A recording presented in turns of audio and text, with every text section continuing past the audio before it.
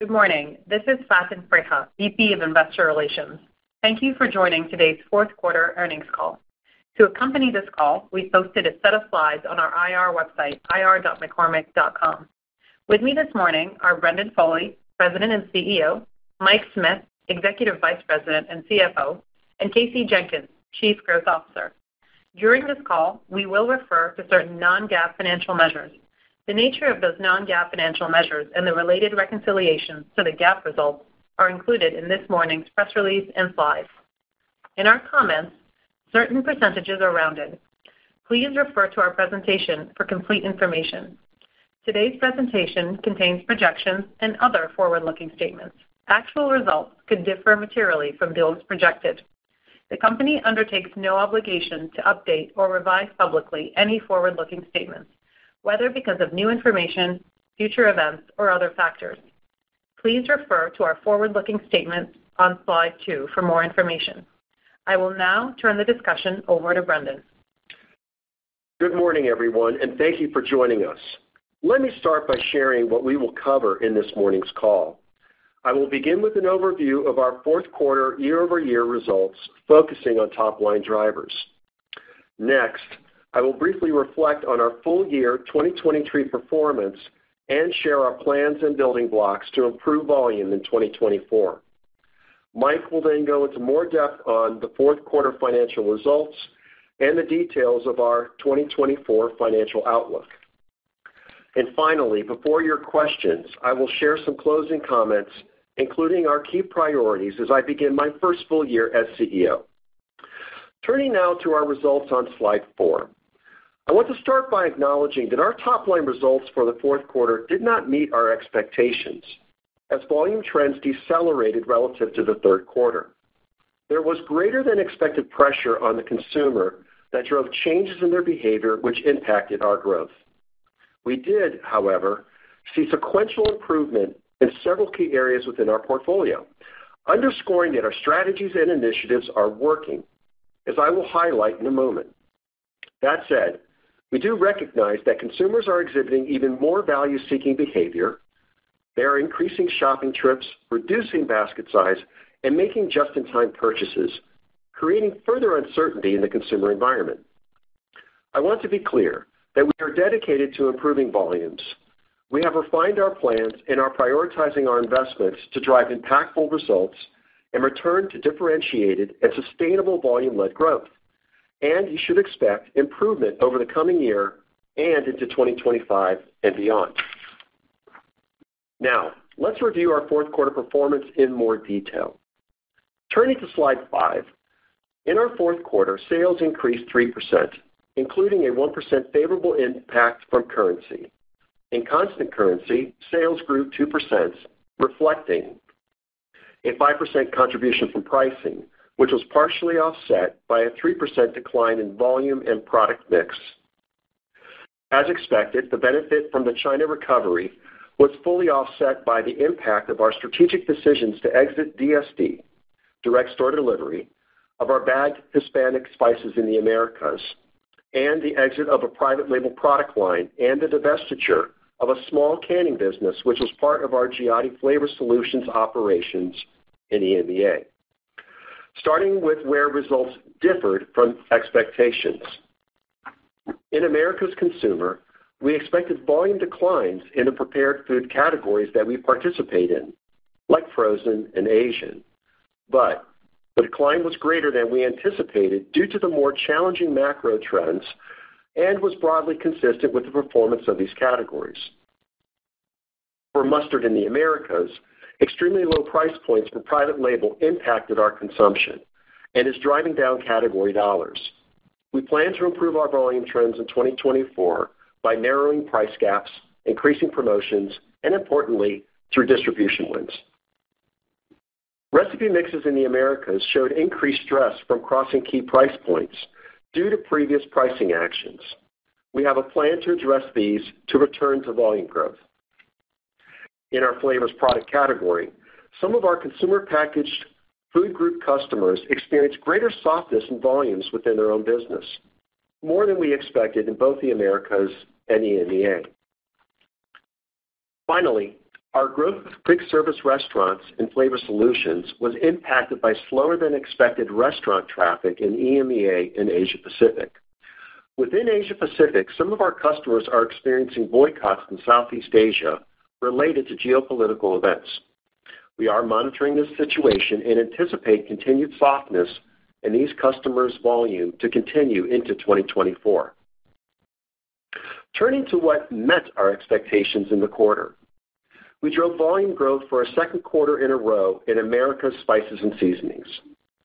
In branded food service, our growth was strong across the portfolio, driven by volume. In Asia Pacific Consumer, our recovery from COVID-related disruptions in China was in line with the expectations we had at the beginning of the quarter. Outside of China, for the quarter, our volume growth was strong across all categories. In EMEA Consumer, consistent with the third quarter, pricing actions contributed to double-digit growth, which pressured volumes. Now, I'd like to further build on some of the initiatives within our growth levers, notably increased brand marketing, targeted price gap management, new products, and packaging renovation, which have already proven to strengthen our volume trends in key areas. We have intentionally chosen our investments in these areas as we believe they will generate the most significant returns. We are confident our investments will continue to drive improved results in 2024, and we expect to invest more, positioning us further for success in 2025 and going forward. First, Americas Spices and Seasonings is a priority investment area for us, given our category leadership and its profitable growth potential for both McCormick and our customers. Our initiatives are driving U.S. branded sales volume growth, with strength during the fourth quarter in holiday performance. And looking at consumption, we continue to sequentially improve share trends again in the fourth quarter, both in terms of dollars and units. We continue to activate initiatives of price gap management, innovation, packaging, and a meaningful step up in brand marketing support for Americas Spices and Seasonings. And the results have begun to materialize, demonstrating that we have the right plans and are taking the right actions to grow in this attractive category. The renovation of our U.S. core everyday herb and spice portfolio, which began in the second quarter of 2023, continues to roll out according to plan. At the end of the fourth quarter, we had shipped about 75% of our renovated SKUs, and notably, products that have fully transitioned on shelf experience stronger velocity. We are pleased with our results to date, which increase our confidence that this renovation will be a strong contribution to our growth in 2024 as our customer shelves continue to transition. We are making progress on restoring distribution that was lost due to past supply issues. We have secured wins and new distribution. We expect to largely start seeing the impact of our actions in our results mid-2024, coinciding with most of our customers' shelf resets. Overall, we have a robust set of initiatives in flight and anticipate making progress throughout the year. I would expect growth in share gains in units and volume to lead our trends. Spending a moment on spices and seasonings in other key markets, similar initiatives as in the U.S. are driving volume growth and share gains in Canada, France, and Australia. We also renovated our spice and herb portfolio in Southeast Asia with the same innovative packaging as the U.S. and EMEA, and began shipping the new products in the fourth quarter. We are supporting this transition with increased marketing spend in the first quarter. Next, in branded food service, we achieved strong volume growth across all customer segments. Our food service operators continue to expand their value menu options, and they are turning to our products to deliver great taste for a fraction of their costs. We drove share gains in spices and seasonings, as well as our hot sauce share of tabletop, with expanded distribution, new products, customer wins, and increased menu penetration, as well as our expertise in heat. Heat continues to be a growth accelerator globally for total McCormick, outpacing the rest of the portfolio as customers and consumers alike continue to drive demand in this flavor profile. New products contributed to fourth quarter growth.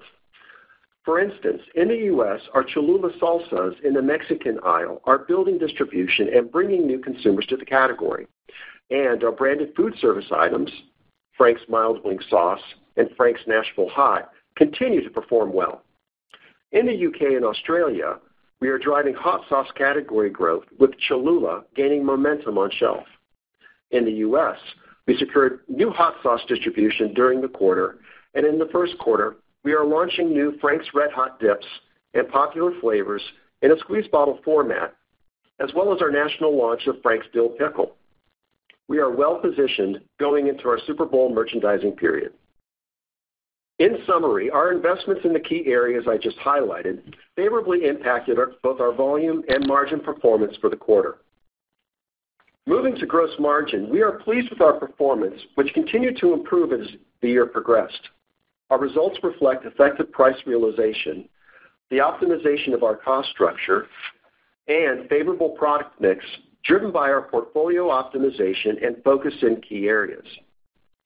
While confident in our ability to return to our historical margin profile, in the near term, we will use improvements in our profitability to fuel continued investments in our business to drive our top line. We are in a strong position to benefit from the virtuous flywheel of margin expansion given the work that's been done throughout the business. And we are able to intentionally focus our investments on areas that we expect will have the greatest impact on improving volume performance and driving sustainable profit growth. Reflecting on our full year 2023 performance, I am proud of the progress we made in advancing our business in the right direction, and our team is focused on returning to our long-term growth algorithm, strengthening our margins, significantly improving our cash flow, paying down our debt, and reducing our leverage ratio. All have put McCormick in a position of strength to further invest with a focus on growth. Our foundation is strong. We have proven and powerful brands, and the results we are seeing from our refined and strengthened plans provide confidence in the effectiveness of our strategies and investments. Our initiatives will take time to materialize, and we expect volume trends to improve throughout the year and volume growth during the second half, notwithstanding any new macroeconomic headwinds. The pace of margin recovery to historical levels will take time, as our focus is on investing to drive sustainable sales growth to generate quality earnings for years to come. I also want to highlight, on share performance, that we are approaching our plans differently, with an even greater competitive posture and more intentionality towards driving growth in our key categories. Now let me highlight some ways in which we will drive growth through category management, brand marketing, new products, our proprietary technologies, and our differentiated customer engagement. Starting in our consumer segment with category management, where a key capability is revenue management, we have been building our discipline in revenue management for several years and have a history of optimizing pricing on shelf to benefit both McCormick and the retailer. As you would expect, this has become even more important in recent years. In the current environment, we are taking a surgical approach to managing our price gaps to private label and branded competitors, accelerating our efforts across various products, and are seeing results.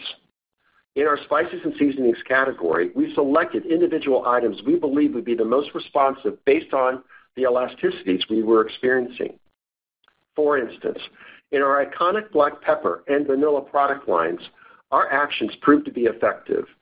We are recapturing buyers, increasing household penetration, and are driving profitable volume growth that is outpacing the category volume growth in these product lines.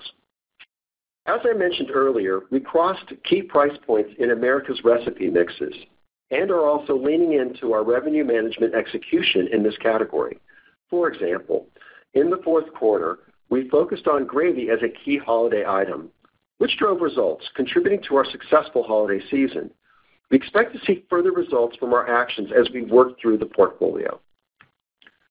Across all markets, our diverse portfolio allows us flexibility to optimize our pricing effectiveness.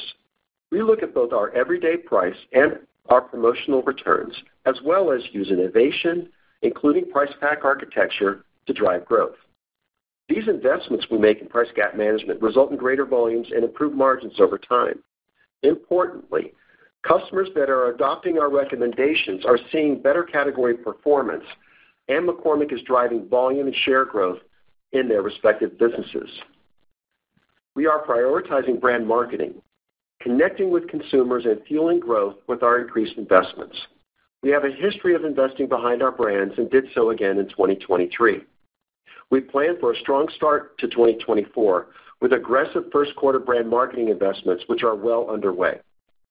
We expect a significant increase for the year, concentrated to the first half. We will continue to invest across various channels. We plan to further drive household penetration and increase buy rates with additional focus in retail media. Our first quarter plans included increased Christmas holiday campaigns in all regions, increasing our value-focused messaging for our everyday spices and seasonings and recipe mix in the U.S. Also, supporting our packaging renovations that I mentioned earlier in both the U.S. and Southeast Asia, and promoting our new products in EMEA. Turning to new products, which are a key growth driver in both our consumer and flavor solutions segments. In the consumer segment, our 2023 launches are expected to substantially contribute to growth in 2024. For instance, in EMEA, we are thrilled with the early results from our range of Schwartz seasonings and recipe mixes that we launched with Nadia Hussein, a British celebrity chef, as we entered the fourth quarter. We are expanding our household penetration and bringing in new and younger households into the brand. The recipe mixes in this range contributed, along with other new products and expanded distribution, to our fourth quarter growth in UK recipe mixes, which was double the category rate. In flavor solutions, collaborating with our customers on innovation continues to be a key driver of success. Across the portfolio, our customers continue to focus on innovation to meet consumers' needs. We are winning in flavors with better-for-you products and on-trend flavors, and in branded food service with our heat platform and value-oriented products for food service operators. We are pleased with our 2023 performance from new products, which contributed to our sales growth and accelerated compared to the prior year, as we expected. Importantly, we have a strong lineup of new products spanning heat, freshness, value, convenience, and flavor exploration in our consumer segment for 2024, which we will share more about at CAGNY in February. And in flavor solutions, we are also carrying a robust pipeline of new products into 2024, positioning McCormick and our customers for success.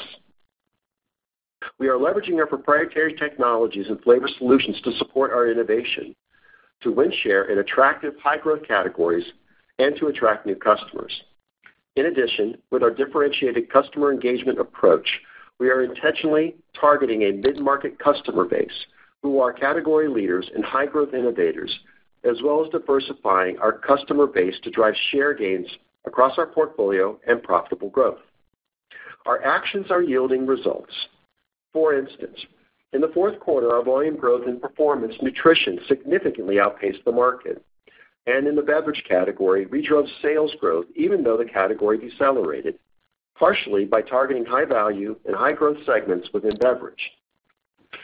With our flavor leadership and continued investments, we are fully committed to vigorously fuel category growth with our differentiated portfolio.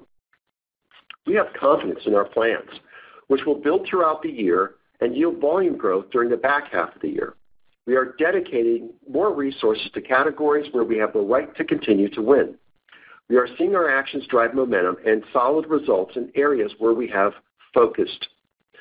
We believe that the execution of our growth plans will be a win for consumers, our categories, and McCormick, which will differentiate and strengthen our leadership. Now, before I turn it over to Mike to provide more details on our fourth quarter financial performance and 2024 outlook, I would like to comment on recent changes in our board of directors. Freeman Hrabowski, who has served as a director for 27 years, will be retiring from the board as of the end of March. I am grateful for his service and contributions, which has significantly benefited McCormick, and we will miss him. I also want to welcome Terry Thomas, who has joined our board. Terry brings extensive global consumer product industry expertise through his current role as Chief Growth Officer for Flowers Foods and his experience at Unilever prior to that. I look forward to working with Terry and the contributions he will make to McCormick. Thanks, Brendan, and good morning, everyone. Starting on slide 10, our top-line constant currency sales grew 2% compared to the fourth quarter of last year, reflecting 5% of pricing benefit, offset by a 3% volume mix decline. As Brendan mentioned, our volume performance was impacted by changes in consumers' behavior. In our consumer segment, constant currency sales were flat, reflecting a 4% increase from pricing actions, offset by a 4% volume decline. The benefit from our recovery in China and the Hispanic product DSD exit to optimize margins netted to no overall impact for the total consumer segment.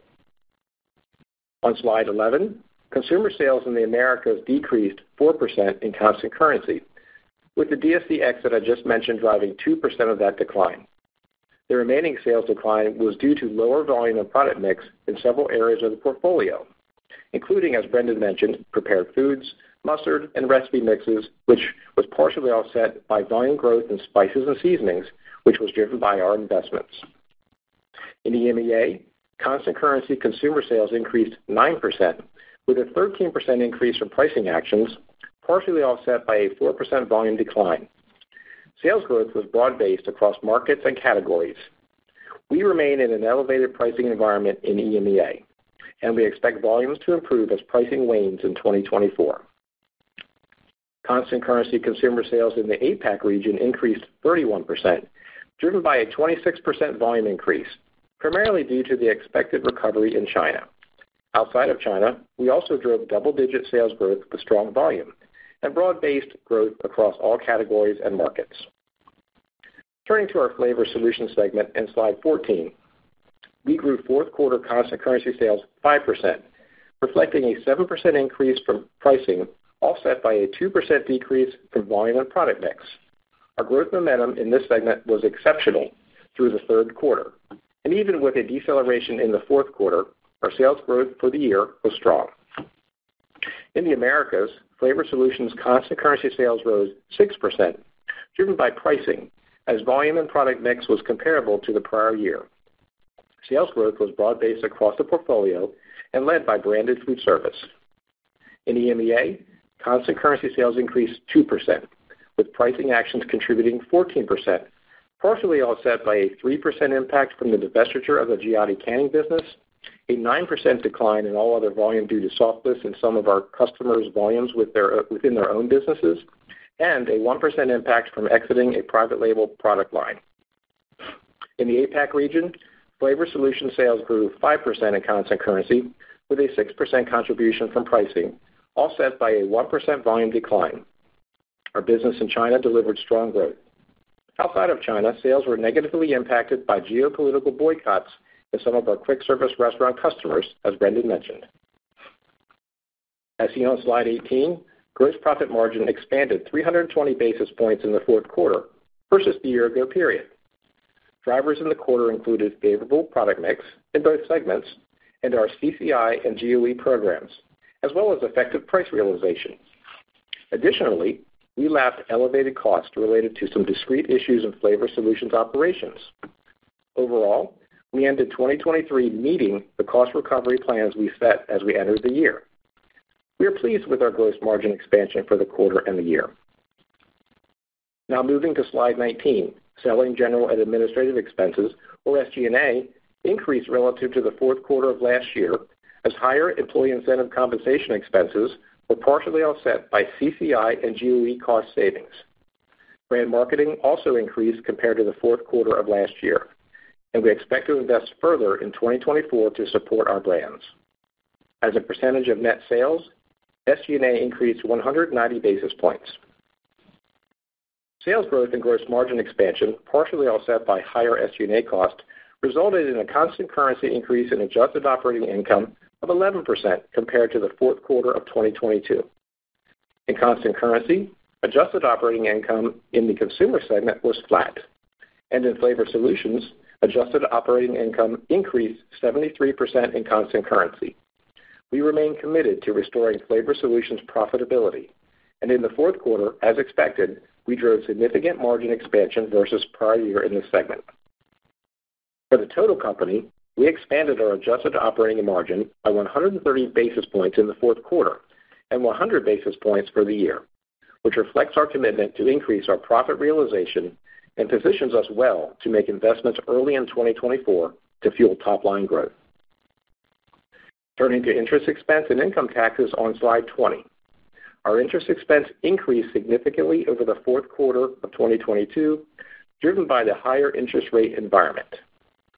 And quickly touching on tax, our fourth quarter adjusted effective tax rate was 22.3%, compared to 23.1% in the year-ago period. Both periods were favorably impacted by discrete tax items, with a more significant impact this year. Our income from unconsolidated operations in the fourth quarter reflects strong performance in our largest joint venture, McCormick de Mexico.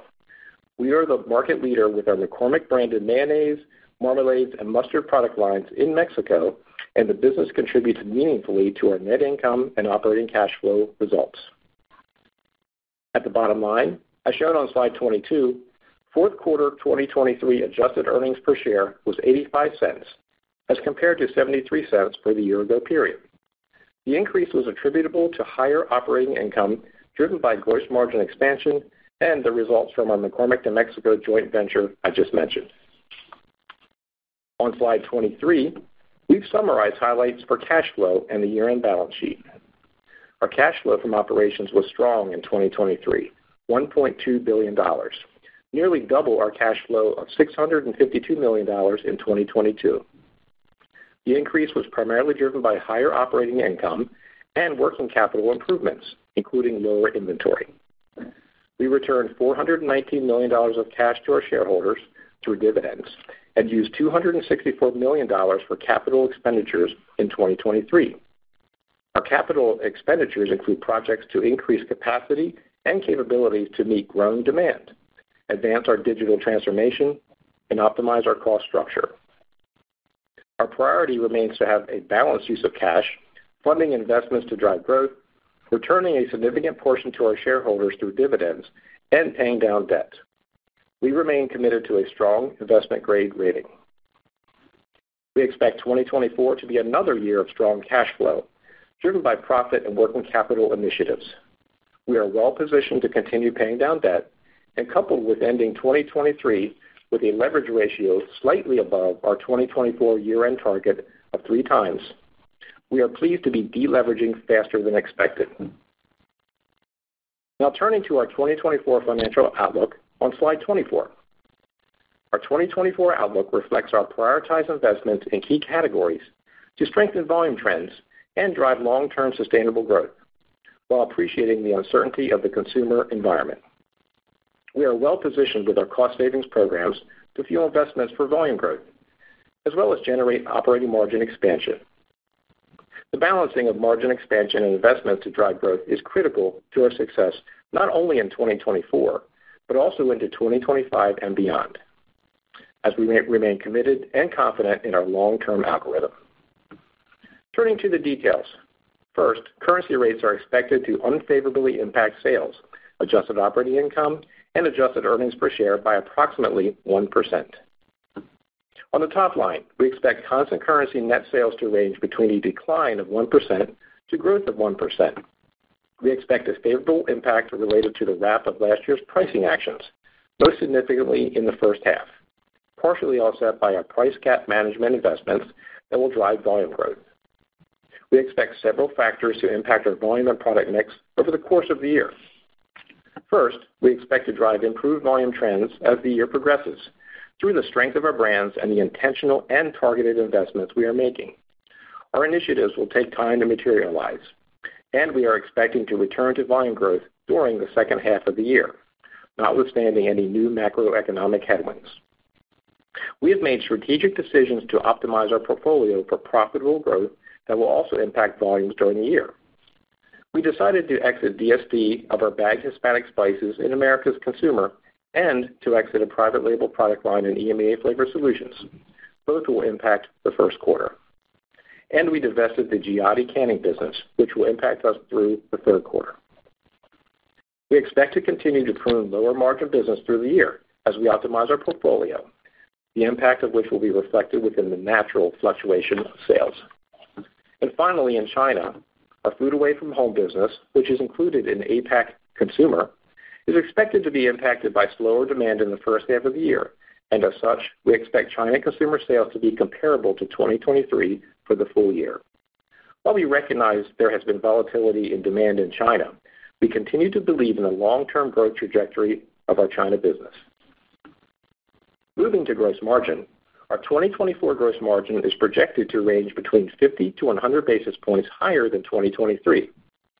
This gross margin expansion reflects favorable impacts from pricing, product mix, and the cost savings from our CCI and GOE programs, partially offset by the anticipated impact of a low single-digit increase in cost inflation and our increased investments.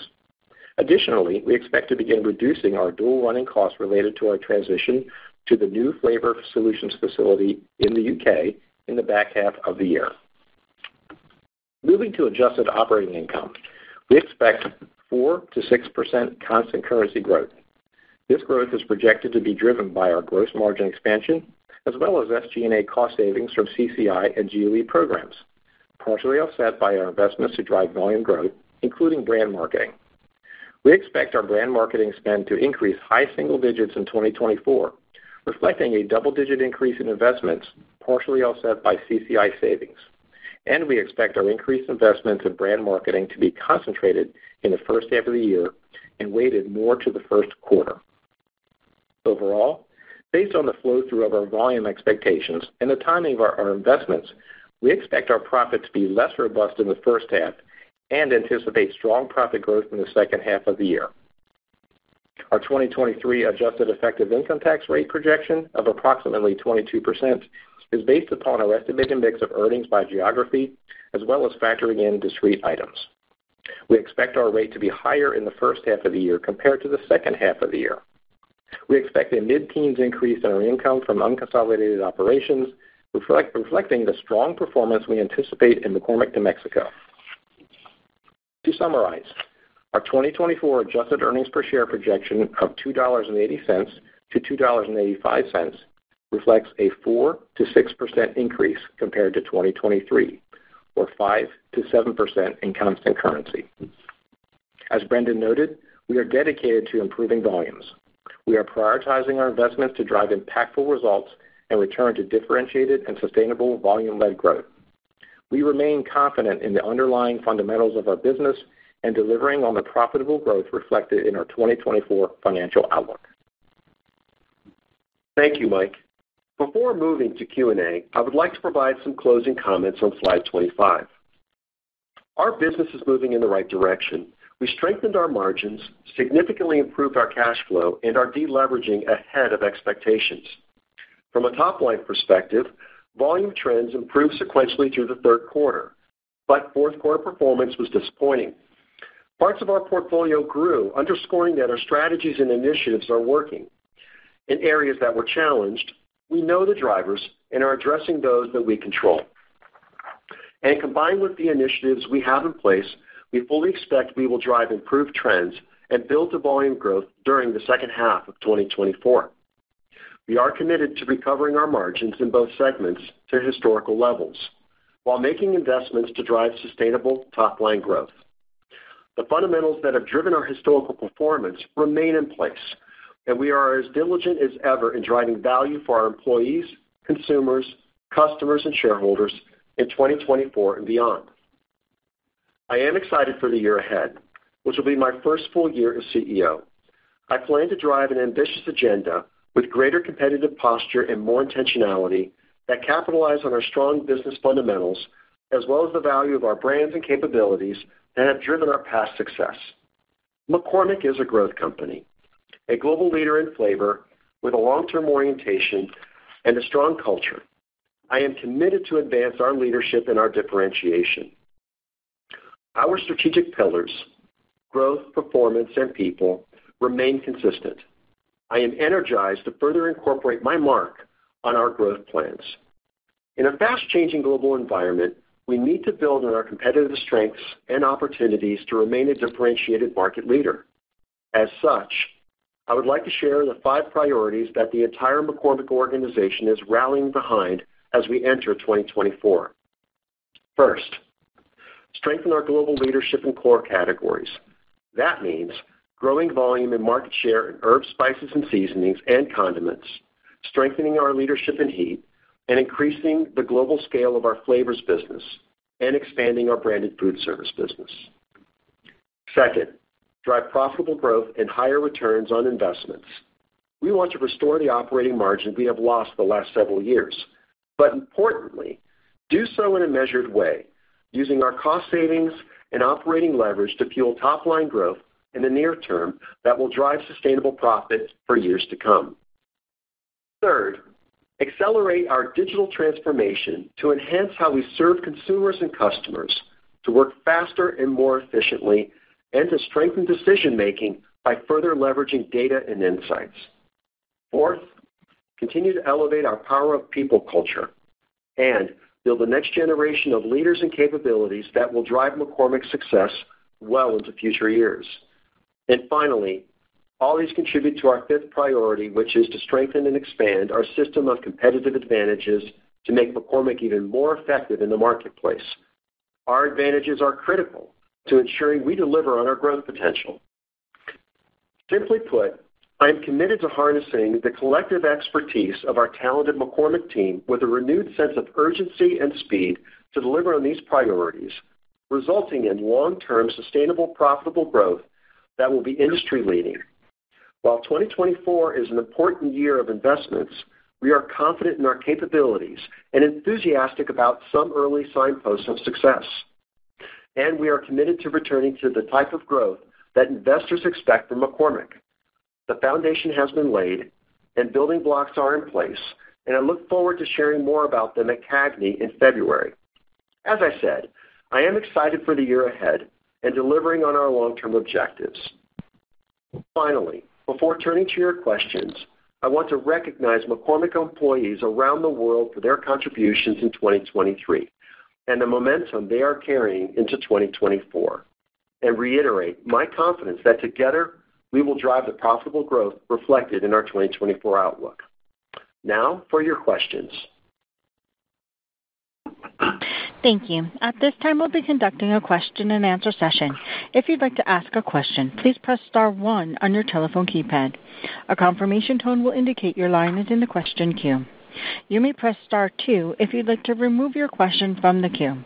For participants using speaker equipment, it may be necessary to pick up your handset before pressing the star keys. In the interest of time, we ask that you each keep to one question and one follow-up. Thank you. Our first question comes from the line of Andrew Lazar with Barclays. Please proceed with your question. Great. Thanks so much. Good morning, everybody. Good morning, Andrew. Great. Maybe to start off, given where you ended 2023 and coupled with your commentary on investing in the business, I guess can you tell us a bit about how you're thinking about volume as you progress through 24, and I guess how you would be positioned going into 25? Well, Andrew, thanks for the question. So let me start by commenting on how we ended 23 from a volume perspective. While the fourth quarter was below our expectations, there were bright spots because our actions are working in a number of categories that are critical for us. And for the challenging areas, we know what the issues are, and I'm pleased with the speed and urgency with which the team is addressing them. I guess just to step back, pre-pandemic, we consistently drove volume growth across our business in those segments. And the macro dynamics of the last several years disrupted this. And so we see 2024 as an important moment to get back there as soon as we can. We do have a bias towards even greater investment on the business. And as I've said, we're approaching our plans differently with even greater sort of competitive posture, greater intentionality towards driving volume growth and share in those key and really attractive categories. I think where we stand at this point in 2024 is we appear to be moving beyond those macro dynamics, yet at the same time, we recognize the uncertainty of the environment, and therefore I'm taking a cautious view on that outlook. From a consumption standpoint, we do expect to exit 2024 in a stronger position than how we exited in 2023. And importantly, though, we're also entering 2024 in a position of strength in terms of our ability to invest in the business and expand margins. So we're able to intentionally focus those investments on areas that we expect will have the greatest impact on improving volume performance and driving sustainable profit growth. We expect our volumes to improve as we progress through the year and to drive the volume growth during the second half. This momentum is expected to continue into 2025, notwithstanding any new surprises on sort of the macroeconomic headwinds that might be out there. And I believe our investments will drive quality earnings growth and will put us on a trajectory to on that long-term algorithm. So that's the way we're thinking about exiting 23, how we're thinking about 24, and as we go into 25. Thanks. And then I guess a good segue to that is, how is it you're able to make investments to drive the top line and yet still improve margins? I was hoping you could help us a bit with that perspective. Thank you. Well, as I said, we're entering 24 in a position of strength after navigating these dynamics over the last several years. I'm going to turn it over to Mike just to give some context, and I may wrap it up with a few other thoughts. Yeah. Good morning, Andrew. As you saw from our results, we ended the year with strong operating margin performance, and for the full year, up 100 basis points. A big key to our recovery was recovering the cost increases through pricing. Obviously, 20% cost increases 2 years ago, over 10% last year. It was a big job to do that. So we were able to do that in 2023, which helped our margins.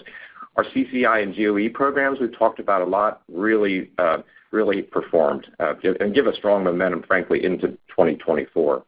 2024, as you think about this year, we're showing some margin improvement, about 80 basis points. And with low single-digit inflation, and you think about 4 or 5 years ago when we had low single-digit inflation, our CCI really works for us. You take a little bit of pricing, and we're having some pricing wrapped in 2024, and then you can decide what to do with CCI. And CCI, some of it drops to the bottom line through margin improvement, or we're making those increased revenue price gap investments, which we've always done some degree of that, but also our brand A&P up double digits is another way we're using that CCI this year. So it's kind of a sweet spot for us, that low single-digit inflation environment as we think about. And the portfolio optimization we've talked about last year, which a bit of that continues into this year. So again, helping drive our margins up. We want to recover over time the gross profit margins we had pre-pandemic, but we're doing it judiciously. Thanks so much. Yep. Mike said on sort of those portfolio optimization, we really do see that working. So we did make a couple intentional moves, as you know. That's really, I think, allowing us to invest even more in the part of the portfolio which we know will be the strongest. And we did make a lot of targeted investments in 23. So that's yielding results. We like where that's going, and it's achieving high ROIs, and that's carrying us into 24. So I do believe this intentional investment in those categories that are core to us will really be the biggest drivers of profitable growth. And we should see that margin accretion, from that mix of sales. So we really do believe we're operating from a position of strength there. Thanks so much. Thank you. Our next question comes from the line of Ken Goldman with J.P. Morgan. Please proceed with your question. Hi, good morning, everybody. Good morning. I wanted to ask about Consumer Americas. In particular, you spoke today about managing price gaps, maybe a bit more tightly ahead. We've started to hear from some other food producers that in the U.S., maybe some promotional lifts aren't working quite as well as expected. I guess I was just curious if this is a dynamic you've experienced as well. And I really am trying to get a sense just how much more investment is needed to narrow the price gaps you mentioned, and if in general, really, consumer behavior in the U.S. is in some way more difficult to navigate than what it's been in past challenging times, or kind of pretty much what you expect to see as consumers, tighten their wallets a little bit. Well, Ken, let me kick off you had a couple questions in there. The first, I think, had to do with just promotional lifts and what we're seeing. And I'm not necessarily trying to compare to the comments of other companies, but what we're seeing right now in our business today is we're not seeing huge declines or sort of reduced significant lifts from promotion. But there's an important consideration there, which is we're really a heavy base business. We don't have a ton of, if you think about our percentage of consumption, we're in the 90% range in terms of base consumption, and the rest is really coming through promotion. So We're not overly reliant there. And I would just say that it's probably an area that I don't know that it's fair to draw a ton of correlation between our performance and others. Now, price gap management, in terms of how we're approaching that, we're looking across our portfolio, and just in the case of like spices and seasonings, it's a really broad portfolio with many subcategories underneath there, and each and every item, compare black pepper to Montreal steak, they all have different price elasticities and where the consumer is willing to go. And so we have been surgically looking at this at a SKU level to make sure that we're doing the right thing to really drive overall growth and volume and unit consumption. And so that's allowed us to really, I think, be very, very sharp about how we drive this investment in a targeted way to make sure that we're starting to drive volume growth. In 2023, we saw a lot of improvement in parts of our business where we started to apply this. And, I think, like we said on the call, a good example was black pepper or vanilla. And we started to really see not only the volume, but the unit share, gain. And so that gave us really, I think, allowed us to kind of stair-step into those investments. And that's the way we're going to do it in 24 too. We're expanding that investment. We're going to continue to look at the line. We assess it, honestly, every month and taking a look at where we see, the individual products perform across the shelf. And then we decide what we need to do from a revenue and category management standpoint. But I wanted to put on top of that, we're applying more A&P to the business, too, at the same time. And I think that's really important. We are seeing really good performance from A&P, and it encourages us to continue to spend more on the business. And so you'll see more of that from us, I think, going forward. I'm not sure if I captured all of your questions there, but let me know if I didn't. I think, too, maybe one point, as we get the price differentials right, the advertising is even more effective. And I think that's important. And we're happy with the ROIs on our A&P, but it gets even better when you have the right price differential, as we've seen with black pepper, vanilla, and other categories. No, that's helpful. Thank you. And just a very quick follow-up. I wasn't quite sure I picked up on, what you think the most important tactics may need to be to get momentum rolling in your China consumer business to the extent you want, and maybe how quickly some of those actions can start to take effect. On China, just a little bit of context here, our food away from home business, which is included in Asia Pacific consumer, it definitely will. We expect to see slower demand, especially, sort of in the first half of the year. And we do expect overall China sales in 2024 to be comparable to 2023. But maybe for some more additional context, Mike and I spent a week in China in early January, just actually a few weeks ago, just visiting our teams there and assessing business conditions. And I would say broadly, our outlook for the Chinese consumer does remain cautious. There's a number of indicators that kind of point to this. There's high unemployment with young adults, low consumer confidence. We see consumers, with a reluctance to spend. And uniquely in our business, we tend to serve those smaller independent restaurants, particularly in central China, and we see them losing traffic to larger chains and QSRs because they're really driving either really strong value or they're winning on just even more store growth overall. And so we see this playing out in the retail category there, especially with the modern trade. Just to share a quick anecdote, as we were there, I took one afternoon just to walk around, and actually I forgot to pack a tie, so I had to go buy a tie, go to a department store. And what struck me was, really a lot of movement in people outside and on the streets. And I went to go get a cup of coffee. It's kind of empty. Go to the department store, not full with anybody almost. And so there's just not really a lot of active spending. We see a lot of people out and about. The mobility's there. It's returned. But we're not seeing the spending. And I think that's broadly sort of an example of what we are observing as we were in the market there. Having said that, though, like we do in other regions, we do have plans to really address the changing trends with the Chinese consumer. And we do expect our flavor solutions business to be a bit stronger this year just due to the QSR trends. But we do expect a gradual recovery in China, starting probably more in the second half of 24. And the exact pace of growth will really be determined by how that macroeconomic parameter kind of plays out and consumer confidence plans over the next few quarters. But we really do continue to believe in the long-term growth trajectory of this market and are working to strengthen those plans as we go through 24. Thanks so much. Thank you. Our next question comes from the line of Alexia Howard with Bernstein. Please proceed with your question. Good morning, everyone. Morning. Good morning. Okay, so your sales algorithm for 2024 is obviously below where it would normally be at -1% to +1%. Can you quantify how much of a headwind are these deliberate decisions to exit the DSD business, to divest canning, to exit low-margin business in Europe? We just want to get a sense for how much is you choosing to exit versus what the underlying numbers are. Hey, Alexia. Yeah, it's around 1% for Q1, but then it really peters out the rest of the year, so very small the rest of the year, but 1% for Q1 as we lap the decisions we made last year. Got it. Okay. And then the market share trends in U.S. measured channels are obviously what everybody seems to have their eye on right now.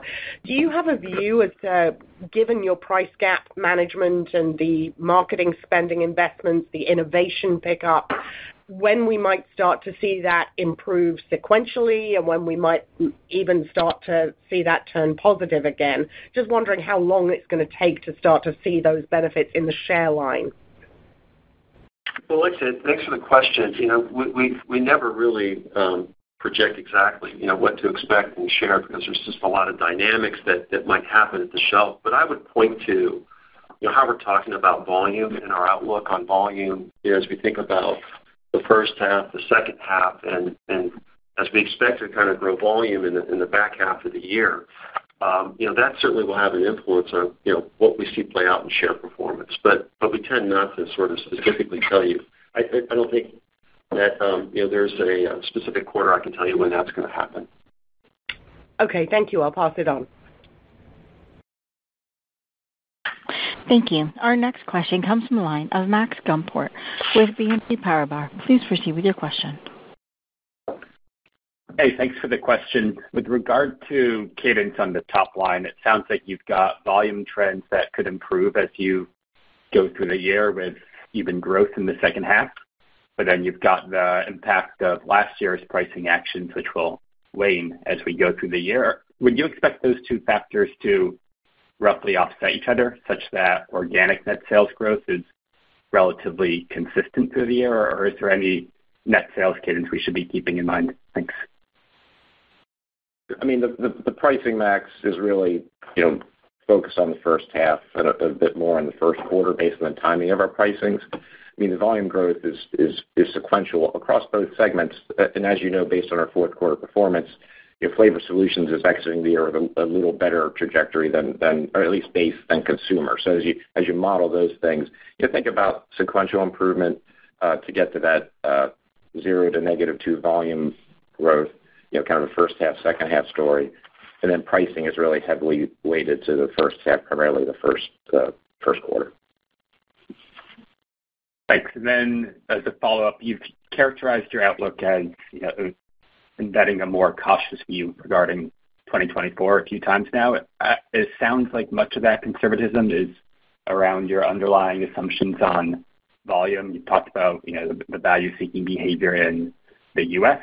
and flat sales growth in China. But I was hoping you could dive a bit deeper into some of those more cautious views you're taking, and also if they're impacting your gross margin commentary as well. Thank you. Well, good morning, Max. I'll maybe kick it off with some context around your question on sales and consumption and sort of the state of the consumer. And then I'll pass over to Mike for commentary on, I think you had a question there with regard to margin. But I think we are taking a cautious view with regard to where the consumer is right now. And that's really informed by what we saw in Q4. We just saw a little bit more shifting, particularly as you think about how the quarter played out. And if you think about consumption trends, we saw consumers really pull back in September and October and then really wait until right before the holidays, to really make a lot of their purchases. And we even saw similar, indications leading up to Christmas. So, what's underneath that, I think, is people were certainly holding off. They're making a lot more trips to the store, buying a lot fewer items and units, and maybe even smaller units actually, started to come through, I think, from a consumer trend standpoint. And I think we just have to acknowledge that this is a little bit different than what we saw in the summer. It was a little bit more pronounced. Certainly it affected our trends, as we kind of been really clear about. And so it's prudent for us to just take a cautious view on where the consumer is going to be going here in early 24. And so we felt like it was best to recognize that in our outlook, particularly as we think about the first half of the year. But we're also going to be putting in more investment in the business, more A&P. So we expect also to be able to meet the consumer where they are right now, and really try to focus on our game plan, which is to drive volume growth. Mike, do you want to add? Would you mind repeating the margin question? I didn't quite get that. I was wondering if the conservatism that you discussed, if that really is just focused on the commentary you just discussed on volumes, or if it applies to gross margins as well, if there's some more cautious outlook embedded in the gross margin guidance as well. Yeah, we're confident in our CCI and GOE programs.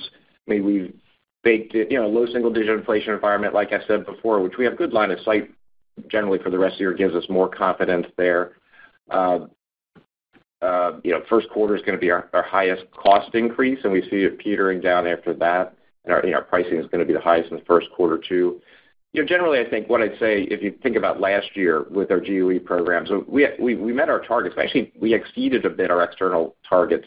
We were a bit prudent but we met our internal targets. So I would say being prudent is the word of the day, and love to over-deliver if we could. But we also realize in this environment, making investments on price gap management and A&P is really important. So we'll assess that as the year goes on.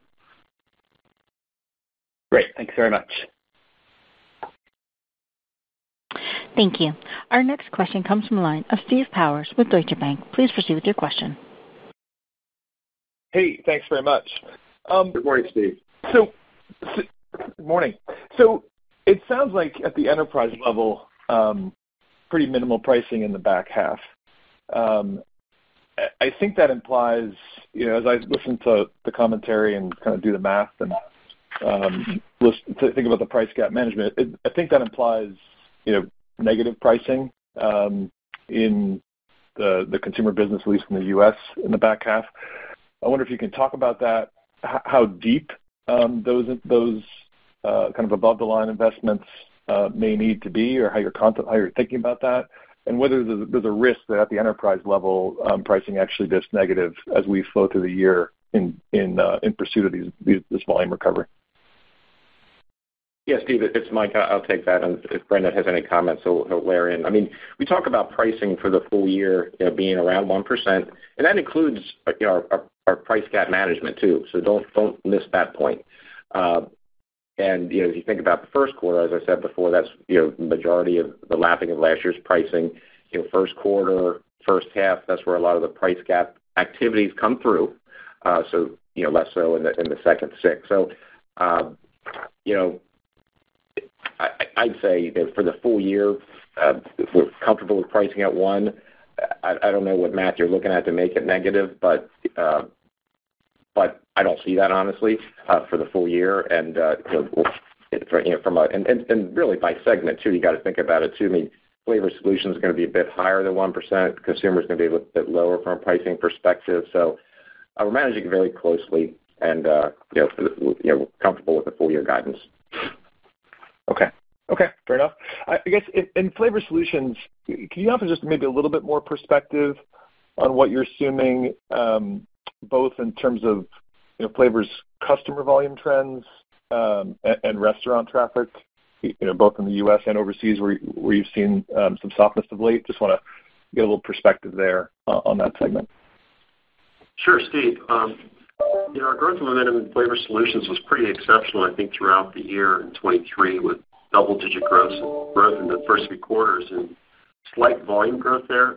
But even with the deceleration in the fourth quarter, we had pretty strong organic growth throughout 23, and we do expect to continue to make really good progress in there. Although we're not going to be at double digits, I think, in 24, but still making really good progress. I'll give you maybe more of a regional consideration.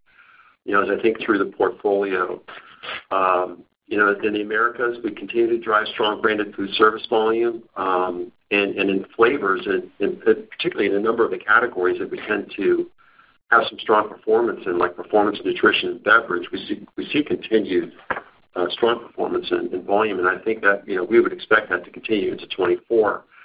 Across the rest of the flavor product category, a lot of our growth was impacted by the softness of our customers' performance in market with regard to units and volume. And we saw a little bit more drop than we would have expected, not inconsistent with our own consumer business. And so while we're disappointed in that softness, we still believe our results are pretty good in this area. I think that's, the chance of that continuing to 24, probably likely. In EMEA, as we mentioned in our third quarter call, that our customers there are both for packaged goods and also quick serve restaurants are experiencing softness in their volumes within their business too. And we anticipated that in the fourth quarter. However, there's even maybe a little bit more than what we expected. So almost like a similar theme to what I said about the U.S. And so we expect some softness related there as we enter in Q1. But we're optimistic, again, that we'll continue to sort of improve every quarter as we go through 24. And then in Asia Pacific, our growth there was impacted by slower than expected restaurant traffic. Some of that really had to do with just unrelated matters, but some boycott issues that we're seeing in Southeast Asia. But we saw some nice performance in China. So I would expect that to continue in 24 as some trends. So that's just some context around Flavor Solutions. Okay, thank you very much. I appreciate it. Pass it on. Thank you. Okay. Thank you. Our next question comes from the line of Adam Samuelson with Goldman Sachs. Please proceed with your question. Yes, thank you. Good morning, everyone. Good morning, Adam. Morning. I guess I wanted to come back to the consumer segment and maybe at a higher level, as we think about where the business and the specific categories are today versus where they were pre-COVID. Obviously, there's a number of consumption and occasion changes and distribution changes with inflation through the pandemic. But where are we today in your business and your key categories as you think about price elasticity, as you think about price gaps, and where there actually has been a lasting consumption change versus consumer behavior pre-pandemic? Well, so much has changed since 2019. I think that, if I think about the entirety of all the different levers and variables that you were talking about, whether it's price elasticity or volume and where the consumer is, there's been reasonably enough significant change that as we take a look at our categories, we're taking a look at in terms of how they're performing today and where we need to go in order to drive volume growth. And, as we said earlier, that's a component of increased A&P, a lot of that advertising focused on, talking about value. Parts of our portfolio, we know that price gap management can have a really effective impact on turning around unit and volume trends. And so I think that's an indication of where the consumer is right now. If you look at unit volume performance, either in our business or probably the category, pricing's had an impact, and we have to acknowledge that. Having said that, though, if I compare our business organically and product mix compared to 2019, our total organic volume is about, the same as 2019. We haven't really lost significant volume or on product mix since pre-pandemic. And so, I think that's one, sort of consideration to have is, while there's been a lot of change and, many ups and downs, I think, as you think about all these macrodynamic impacts we've been going through, we find ourselves in a similar volume position as we were in 2019. I think I might provide the context that you're looking for. Okay, no, that's helpful. And then as we think about about flavor solutions moving forward. Just how do you think about the competitive position of the portfolio today, what you're seeing from your customers, the categories you're in, and the competitive set? Do you feel like you have the breadth of portfolio? Do you think that the categories that are growing with your customers, or you're properly positioned to participate there? Or do you think that as you look at kind of your peers that there's room to narrow the growth gap? Well, as I think about our competitive posture in flavor solutions, I feel really good about it. It starts with having great capabilities in technology, and a great team. And I think we do have a differentiated approach towards driving growth, particularly in flavors and seasonings in that part of our business. From a technology standpoint, we continue to win, and sort of there's a lot of categories that we operate in there that we're targeting because they're positive and high growth, and we also tend to get a good mix of large customers and moderately and small-sized customers who tend to be characterized by much even higher growth. As we think about that as a portfolio mix of customers, we're seeing a lot of strength coming from that. And I would just point to our volume trends throughout 23, and as we think about 24, to be an indication of how we think we're performing relative to the market there, overall. And so those are some indications. Now the other one on top of that would be heat, and we continue to see growth through heat. We continue to see that as the part of that portfolio, if you will, it tends to grow at an even higher rate just due to where consumers are. We talked a lot about heat extensively in terms of how popular it is. And so that's another reason to believe that, we feel like we're competitively poised in this part of our business. It's an exciting part of our business. It's one that's receiving a lot of increased investment too, as we think about building capacity, technology, and really growing to global scale. Okay, I appreciate the color. I'll pass it on. Thanks. Thank you. Our next question comes from the line of Matt Smith with Stifel. Please proceed with your question. Hi, good morning. Thank you for taking my question. I wanted to dive in a little bit on the guidance. If we look at it from a high level, it includes roughly 80 basis points or so of operating margin expansion. Can you talk about the margin expansions for each business as we look at fiscal 24? Is Flavor Solutions expected to have an outsized contribution again as margin continues to recover there? And can the margin expand in the consumer business even as you step up investments to manage price gaps and absolute price points?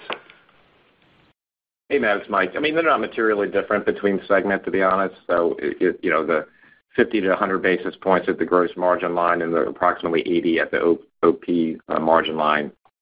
To your point, there are some price gap management items within the consumer business, but there's also portfolio optimization, the GOE and CCI numbers, which hit both segments. So I would say not materially different. Thank you for that. And a follow-up on the price gaps and absolute price points that you're talking about managing. One thing we're seeing in the U.S. measured channel data is that the share losses McCormick is seeing in spices and seasonings, only about a quarter of that is going to private label. Can you talk about the branded environment? Are you seeing a pickup in competitive pressure there, or is this really a product of price gaps that you believe you can manage to? Largely, I think it's a product of price gaps that we can manage to. But I think your observations would align with ours in that it isn't strictly an issue regarding private label or other branded competition. I think it's really an attractive category that has always received new competitors and new entrants. And so we look broadly when we think about competition in that part of our portfolio as being at the shelf is both watching those gaps versus private label, but also branded competitors. Thank you. I'll pass it on. Thank you. Our next question comes from the line of Robert Moskow with TD Cowen. Please proceed with your question. Hi. Just a couple of follow-up questions. Hi there, Brendan and Mike. Good morning, Rob. Hello. You know, in the past, you used to give a global flavor category growth rate, and I remember it, being around 4 to 6%. Do you still keep track of that globally, and do you know where it is right now? And just and then I have a follow-up. We do. I mean, we look at that annually, and it's part of our our strategic planning process. And so, yeah, we do spend time making sure we understand how that's performing. But I think, your 5 to 7, I think or actually you said 4 to 6, but I would tell you it's generally around those same numbers. We tend to think about it as 5 to 7 at a global level. Okay, so the global demand for flavor really hasn't changed. It's just that, but your top line guide is around 0. So is the message here today that nothing's really changed in the consumer demand for flavor? Because it sounds like you're also saying there's a lot of trading down going on or cautious consumer spending. So I thought that would mean that the category is a little bit weaker too. No, I would urge you not to take away that as an indication that the category is weaker. This is still a very attractive category, but also appreciate the category at global level has also gone through a lot of inflation and pricing and similar factors. But we still see this as a very attractive category for the total company. And so, that is not the view that we take, particularly with the data that we look at. And so right. I think that maybe gets at the heart of your question. Yeah, certainly. And then the follow-up is, you said that you shipped 75% of your new packaging to retailers so far, but do you have any way of quantifying what percent of the ACV has implemented your resets? I thought some of it would happen in 2023. It sounds like a lot will happen in mid-2024, but do you have a way of quantifying it that way? It's harder to quantify because we know how much we're shipping out in terms of our total portfolio that's getting this new package. And so, as I said, that number is at 75%, and that we feel, we're pretty accurate about that. But now the reflection on shelf as all this inventory is flowing in on shelf, that's happening on a lag to that 75% number. We expect it to continue to increase through the first half of the year. I think through the first half of the year, we should largely be caught up to that number from a shipping standpoint too. If you walk into a store today, you're going to see on the shelf some in the old package, some in the new package, and that's just maybe an indication of how you might think about flow-through overall. However, I will tell you that as we do look at specific accounts and locations where we know we're seeing a lot of that flow-through already have occurred, we are seeing a nice tick up in velocity as we would have expected to be the case because we've seen this package perform in EMEA in a similar way.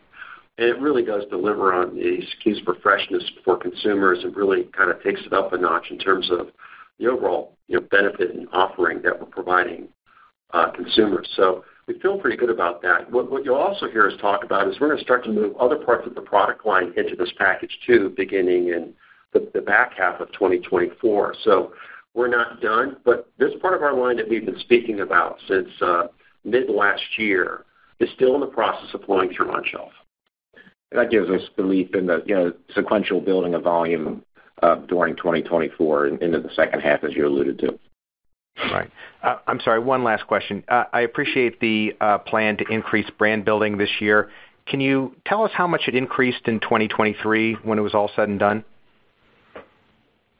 I think we were, Rob, if I'm not mistaken, in the 3 to 4% range. 3 to 4% range for 2023. Know that underneath that, we tend to see working media grow a lot faster than that because we're also offsetting it with other productivity and taking out more non-working investments.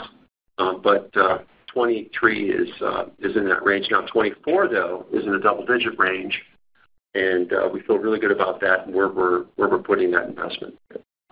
Okay, thank you. Thank you. Our final question this morning comes from the line of Rob Dickerson with Jefferies. Please proceed with your question. Great, thanks so much. Maybe if we could just touch quickly on kind of Q1, because I think kind of throughout the call I've heard you say maybe, slightly higher cost relative to the full year in Q1, and then also sounds like A&C is a little front half loaded. And then I think maybe volumes, given hopefully they improve through the year, would imply that there'd be a little bit more pressure in Q1, especially given the divestment. So, just curious if there are certain moving pieces to Q1 that you would clearly like us to consider. This is just first question. No, that's great. Let me take that one, Rob, and maybe summarize it all for you. And as you pointed out, the sequential improvement in volume we see from the fourth quarter. I mean, also consider, consumer starting at a slightly lower place in Flavor Solutions. So as you model that, build that into your model and build throughout the year. Pricing actions are primarily first, the lapping of that primarily first half related, maybe concentrated, I'd say, in the first quarter. However, cost or, in the first quarter, we're still seeing high single-digit inflation. It does go down to averaging of low single-digit inflation for the year, but there is a spike, or not a spike, but the highest level will be in the first quarter at high single-digit inflation. We get a bit of favorable product mix in the first quarter due to some of the initiatives we're talking about. But we're also seeing some of the negatives from an investment and price gap initiatives in Q1 primarily. So as you think about pricing, a bit of that will be offset within the price gap management activities. GOE, you have a little bit of favorability, the wrap from last year in the first half, a bit in the first quarter too. And then, as you mentioned, brand marketing up double digits in the first quarter is something that we're really driving toward. And not to forget tax. Sometimes we do, but tax is 22% for the year, but we see a higher tax rate in the first quarter and getting better as the year goes on. And don't forget unfavorable FX throughout the whole year of about 1%. Okay, perfect. That's very helpful. And then quickly, just on Flavor Solutions, clearly, if we look back a few years ago, we speak to the margin recovery now, kind of coming out of the post-pandemic cost inflation environment. Really kind of the main driver of kind of your somewhat depressed margin now relative to history is still from Flavor Solutions, maybe a little less so. I mean, clearly you're not optimized or maximized on consumer, but there is a little bit more pressure on Flavor Solutions. So I'm just curious, I remember going back 15 years or so, right? Then there was a strategy to increase that margin in Flavor Solutions, and then it didn't happen, but then it actually really did happen. And now it's just not happening again. So I'm, kind of curious as you think longer term, right, kind of margin profile of McCormick, kind of given the initiatives you've been discussing even today, on improving that side of the business, what kind of does get you back there, right? I mean, is it just volume and mix, or, it just seems like that recovery has maybe been a little bit slower. That's all. Hey, Rob, it's Mike. I'll start, and Brendan can add.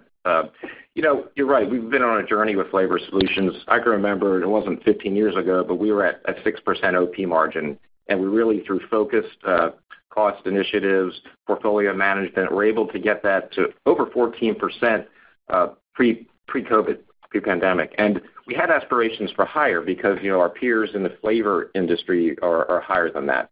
And we still do aspire to those higher numbers. Obviously, COVID, the pricing, costing relationship, that took over 300 basis points. As we priced to cost, we didn't margin up. That's over 300 basis point impact on our margins there. So, we've said we're going to build that back over time through initiatives like CCI and things like that. We've had early success. I mean, with the pricing initiatives we had last year in 2023, we took our operating margin from 8% in 22 to 10% in 23. Granted, still below where we were, but we see positive movement this year as we think about our total margin. I said both segments will see positive operating margin improvement. And we're in the process for Flavor Solutions is a pretty large number as we are transitioning our large UK manufacturing facility. 24 and 25, you'll see some favorable tailwinds there, which will help Flavor Solutions margin. But to your point, and Brendan talked about the focus on those great growing categories in the flavor side of the business. Those are generally higher margin. They're stickier. That is our strategy that will help us drive our margins going forward. The only thing I'll add on top of what Mike just said with regard to just that constant focus against improving margin.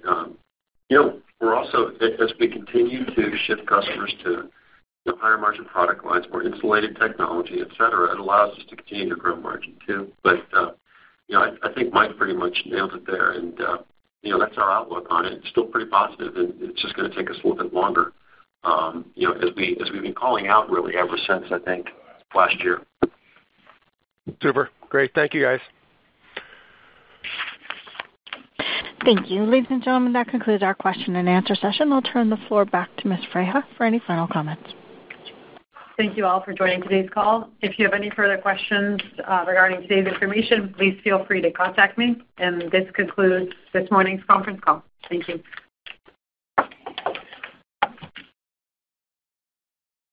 Thank you. This concludes today's conference call. You may disconnect your lines at this time. Thank you for your participation.